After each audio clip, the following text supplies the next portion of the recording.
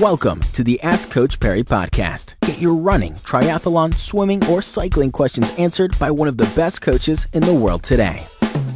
You're listening to the Ask Coach Perry Cycling Podcast. I'm Mr. Active, David Katz. Thanks for tuning in once again. We've got another great question today for our cycling expert, Devlin Eden. And we're looking back sort of at road. It's a road-based question, and it has to do with muscle memory. Is there sort of a beginning amount of time to take to get your legs to a point where they have sort of continual memory, Devlin? Some more sort of extra sort of stuff people added to make it maybe a little bit easier to answer was if you developed a good base over 2 years of riding, having ridden on and off for, let's say, 5 years, then you took all of a sudden 6 months off. Would there be muscle memory benefit from your previous sort of, or that time you had spent previously on the bike? I think firstly the muscle memory word is kind of thrown around a little bit loosely in the sense of, I think muscle memory we need to keep in mind is more focused on the learning and the retention of motor skills itself. So not necessarily just your fitness side of things. So from a muscle memory point of view, if you've taken some time off, it's like the old adage goes where it's like riding a bicycle. So ultimately, yes, you'll be able to have a certain amount of muscle memory depending on the time off that will help you from a pedal efficiency point of view. And also your technical skill on the bike, but that will also depend largely on your technical skill, for instance, will depend largely on your confidence in itself. So yes, there's an aspect of the muscle memory that'll help with the gross motor skills, and in terms of your pedal efficiency and your pedal style on the bike.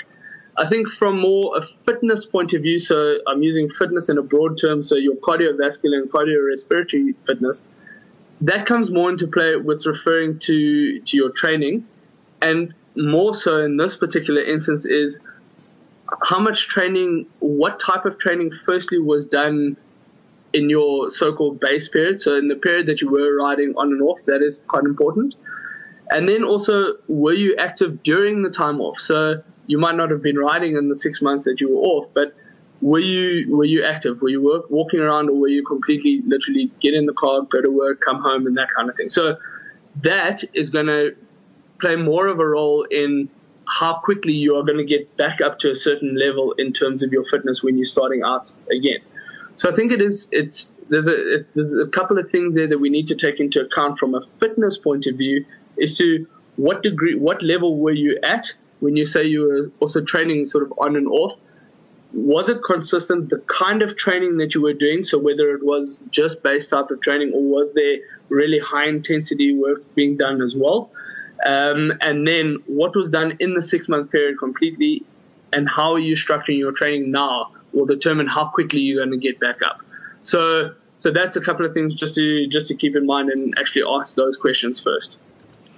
Well, Devin, I think it's a case of whether you're a runner or a cyclist, take a bit of time off one or the other. As you say, maybe you're doing some other stuff, still active with the kids walking, but you get on a flat and you feel great. You're like, nothing's gone, nothing's changed. And as soon as you hit a climb, it all comes back to you that you have lost all that fitness and stamina. There's just something about hitting a climb that reminds you, I shouldn't have taken so much time off. 100%. It completely just is demoralizing, actually. Well, Devlin, thanks for another fantastic answer. If you want to stand a chance as well to win a lifetime membership to our online community, all you need to do is head over to iTunes and rate the podcast. So get over there now. But from Devlin Eden and myself, Mr. Active, David Katz, we'll join up with you again in a couple of days' time right here on the Ask Coach Perry Cycling Podcast. Be sure to subscribe to the Ask Coach Perry podcast on iTunes, follow it on SoundCloud, or listen to it on Stitcher.